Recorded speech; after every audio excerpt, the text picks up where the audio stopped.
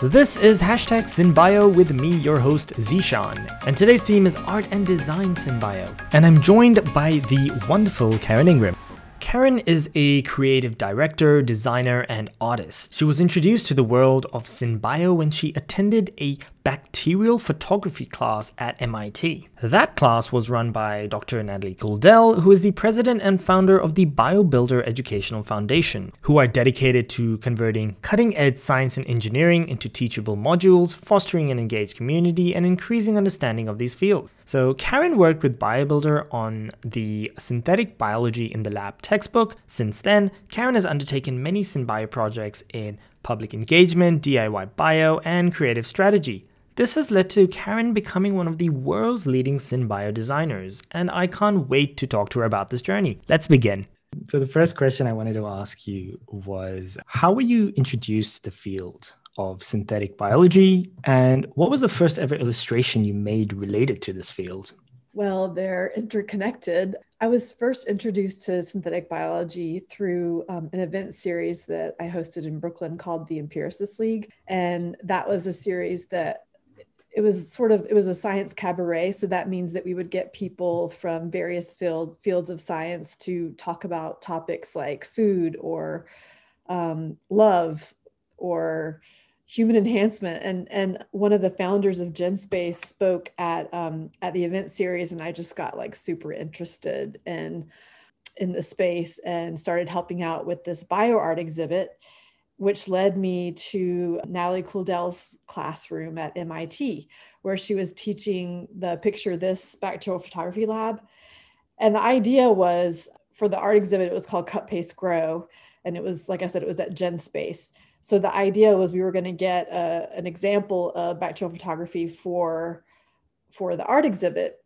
And so I went with one of the other people who was working on the exhibit, and we did the lab and along with the students. And my Petri dish didn't turn out. The students' dishes turned out fine, but mine didn't. And I think I didn't know why it didn't work out, but I was super inspired by the whole process and by the students' work and just by being there, by Natalie's teaching. And so I just kind of took it upon myself to read the papers, even though I didn't really understand the terminology. I mean, I don't have any formal synthetic biology background. I was curious, and I had taken some classes at GenSpace, but at this point I had taken some classes at GenSpace. So I made this diagram that sort of explained the process of bacterial photography and how Natalie taught it in the classroom, and published a little article about it on the GenSpace blog. And she saw it, and I guess she saw it as something that would be relevant to how she communicated through BioBuilder.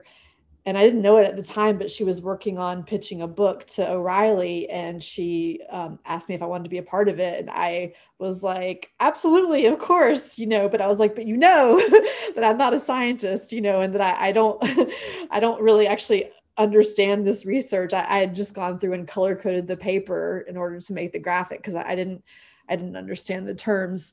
But I mean, we worked together. We worked with Katie Hart and Rachel Bernstein and made the book, and it was fantastic. Like, it was so fun to work with them, and so exciting to see it come together. So yeah, that's the long answer.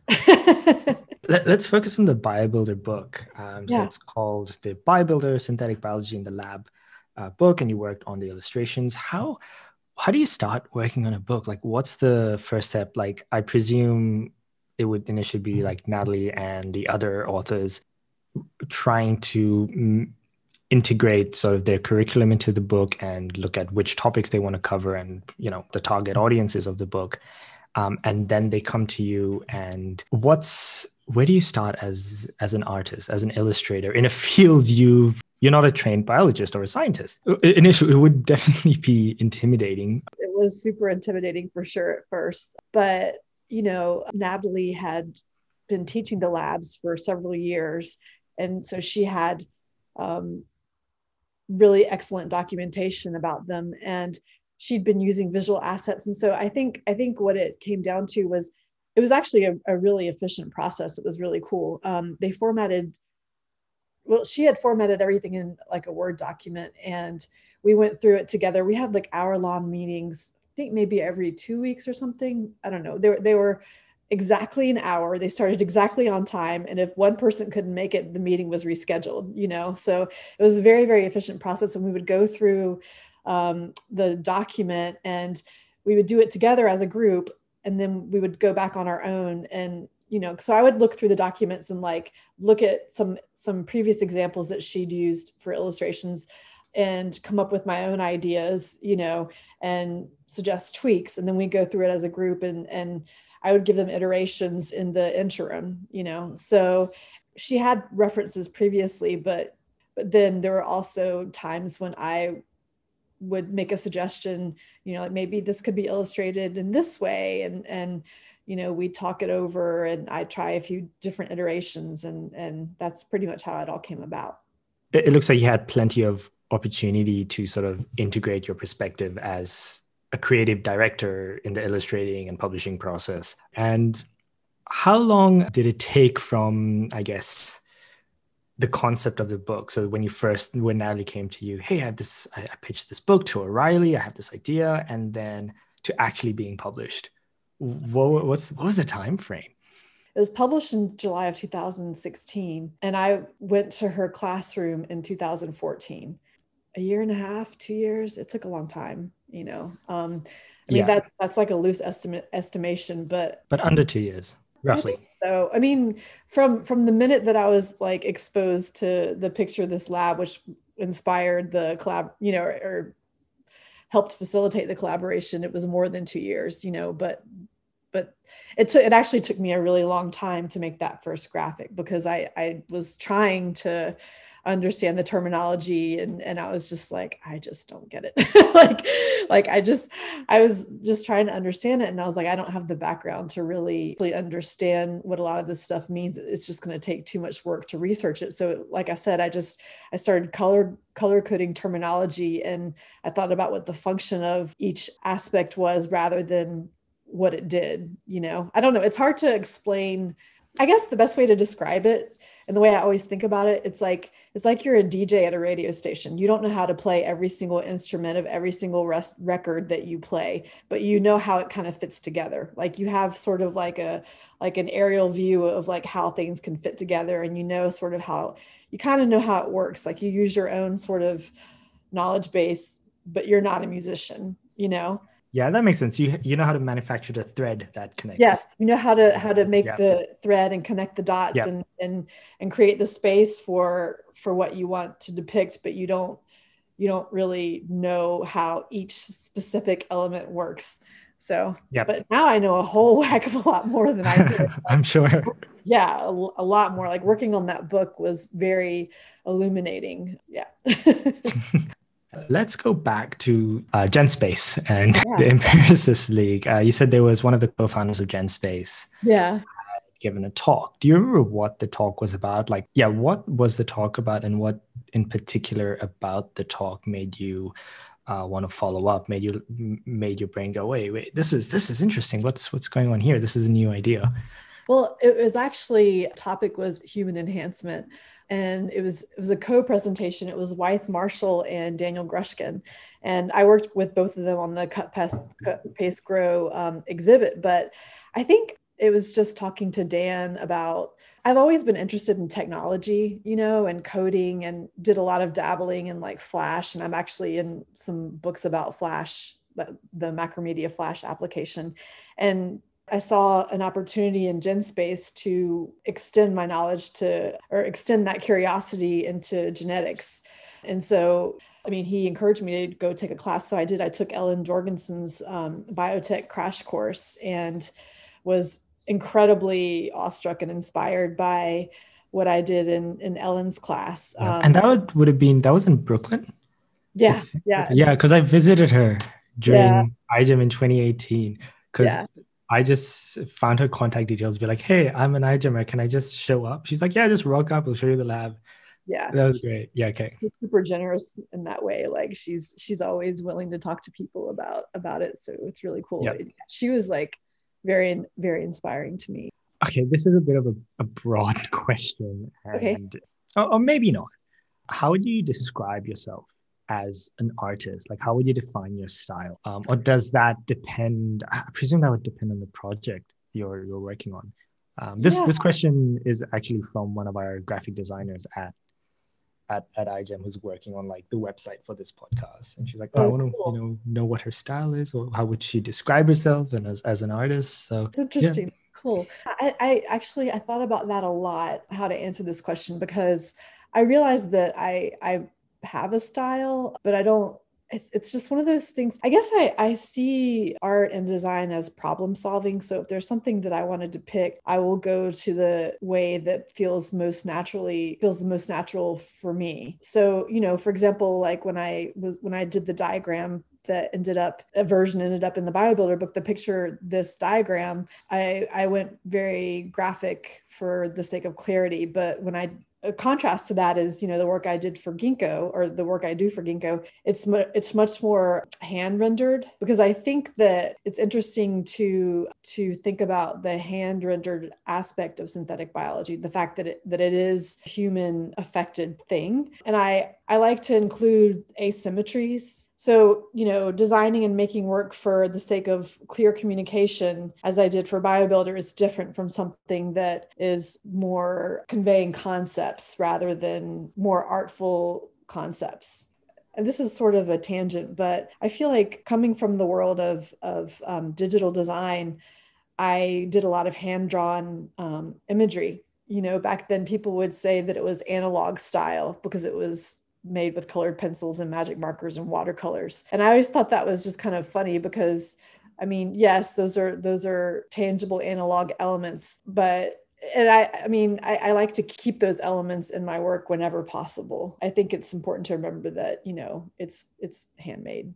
So you've been involved with a few different projects with Ginkgo, and one of which was being an illustrator on the first issue, the Nature issue of Grow by Ginkgo magazine, which Yeah. is really, really great. And I think you did the illustrations for the Genetic Sputniks Mhm. article written by Luis Campos. For the audience, the article talks about how SynBio and astronomy are much closer fields than one would think, because at root, they are part of the same project seeking to understand the prospects of life as it could be. So, coming to the question, how do you capture and translate a scientific story so that it can be communicated through illustrations? Like, what's the creative process? Like, what questions do you ask the writer or scientist? Like, is there a protocol? Can I have that protocol? I presume it would be similar to, like, that exchange would be similar to something you did with Natalie and the other authors on the BioBuilder book. With, if there's one specific story that the scientist is trying to tell, what's sort of your creative process? Yeah, that particular article was different from BioBuilder in that I actually didn't talk to Lewis about his piece. I was working more directly with Christina at that time. Yep. And Um, she's one of the head editors and yes, head of creative yeah, design at Ginkgo. Yep.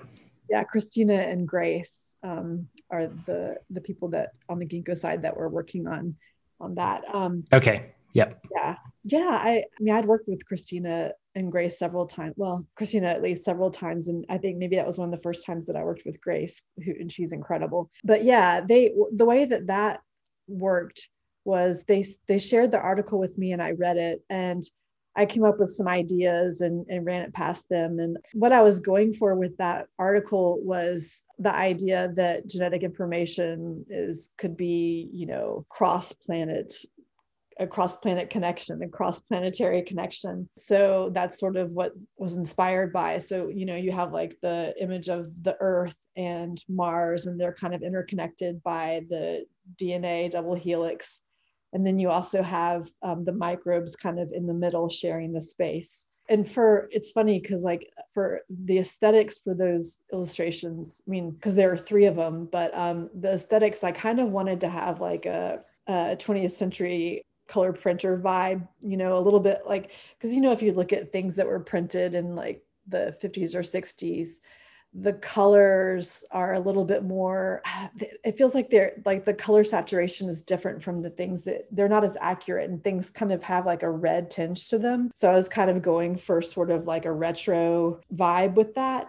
And I did definitely like, while I was going through the article, the PDF version, the online PDF version, I did get that 20th century.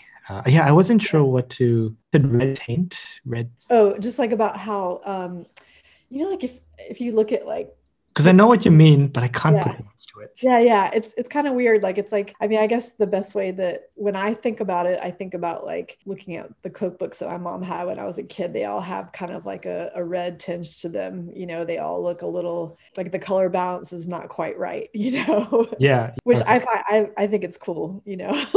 What has been the most challenging SynBio project you've worked on so far? Or if I want to rephrase it, what project has made you appreciate synthetic biology even more or helped you grow as a SynBio artist slash designer? I don't know. I think that's a good question. And I think it's hard for me to pinpoint, because at first I was like, oh, BioBuilder for sure. That was the most challenging because like I really didn't know anything, It was also incredibly, of course, it was incredibly fun. But it's funny. I guess things have kind of come full circle in a way, because recently I taught a bioart class at GenSpace, and that was challenging too.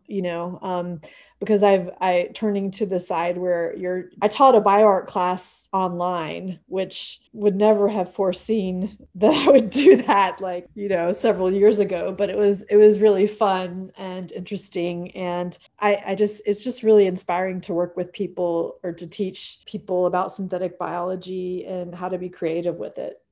So it's challenging, but in a really, really great way. And I worked with the amino kits on that. That's been super fun too, like working with those kits, because I've been spending a lot of the recent months of the pandemic playing with them, and it's so much fun. You mentioned a bio art class. Are you planning on continuing that? I think that everybody has creativity in them, and I think that how it manifests itself is different with everyone, but yes, I'm definitely planning on doing it again. In fact, like we've been talking, I mean, this is probably premature information, but we've been talking about having another course, like hopefully in June, definitely this summer. But yeah, we're working on the logistics of that right now. So yes, definitely going to do it again. The we're working on is the we you're talking about with, because I remember when I interviewed you for BioBuilder in January, you mentioned that you were looking at some SynBio design or science design art course or diploma that you were trying to develop with people at Stanford. Yeah, it's not a course or diploma per se. That project has turned into a magazine, which is very exciting, because I think the pandemic has been an interesting moment for all of us, and I think that it's sort of highlighted inequities around access to technology. And so a lot of the thinking around turning it into a magazine is just to be able to get it in the hands of somebody who wouldn't necessarily have access to, reliable broadband as we do, or access to a community lab, or access to, a friend who's a scientist. So the idea is just explaining basic concepts in synthetic biology in a format that is easy to access. It's not unlike Grow in a way, but yeah, so the project as a whole is a magazine that's I think it's more geared towards middle school students, but it's all focused, it's called REP, and it's all focused on emerging technologies. And the first issue that's coming out, it's slated to come out this summer. The focus is on bots. So it's like different types of bots that you interact with in your daily life. And my issue is going to be the second one. So hopefully that will be, I mean, we're in a process right now where we're beginning to review it. So like review the content, and so that's going to take some time. Next, after that it's going to go to the illustrator. So this is actually a project that I'm not going to illustrate, which is pretty exciting for me. That's different. So it's more, Yeah. okay. Yeah, I'm actually like really excited about it. I mean, I've done in order to get the content ironed out. I've done a ton of preliminary illustrations just to kind of explain things to the illustrator and to the people who are reviewing it, because otherwise it's just, I feel like visuals help so much with synthetic biology. And that's actually what initially inspired me about being in Natalie's class that day, was watching her draw a genetic circuit on the board, and I was like, oh, that's amazing. That looks so cool, and I was so inspired. And I think that is like the thread that has stuck with me throughout all of this, is that to explain synthetic biology, visuals help so much. They help so much. 100%. And I think we see that in research as well, in terms of there's a lot more papers asking for graphical abstracts. Yeah. What's your message to designers who may or may not be familiar with synthetic biology, if they want to illustrate, if they want to sort of begin their SynBio design / illustration career? Like, what avenues can they explore? What opportunities should they look out for to enter or engage with this field? Yeah, I mean, that's a really, really good question. For me, it was immersing myself within the field. I think it might be a little bit easier for a designer now. I think I would say, pick up BioBuilder, pick up, if you have them, well, I think you could pick up an amino kit and play with that, like get like a canvas kit from Amino and play with that. That's what we use in our bioart class. I mean, take a bioart class, go to some lectures, read books, watch videos, pick up a copy of Grow. Those things didn't really exist when I started getting interested in synthetic biology. I think there's just a lot more to work with now than there was previously. So that's great. There's definitely increased accessibility to SynBio. Yeah, for sure. Which is really great, which is very important. I think, which is, something that iGEM has always strived for as well. It's fostering that open community. Yeah. Another thing too, like join an iGEM team, that's a great, join an iGEM team and go to iGEM and look at the poster sessions and, walk through the posters with a friend that knows the science really well. That's invaluable. I remember doing that with Sarah Richardson at Microbiome and Nicola Patron as well. And just kind of listening to them talk about the research that's on the posters, and it makes it so much more interesting. And it's funny how, the more you talk about it, the more you listen, the more you play with it, you really begin to learn a lot. And that's really exciting.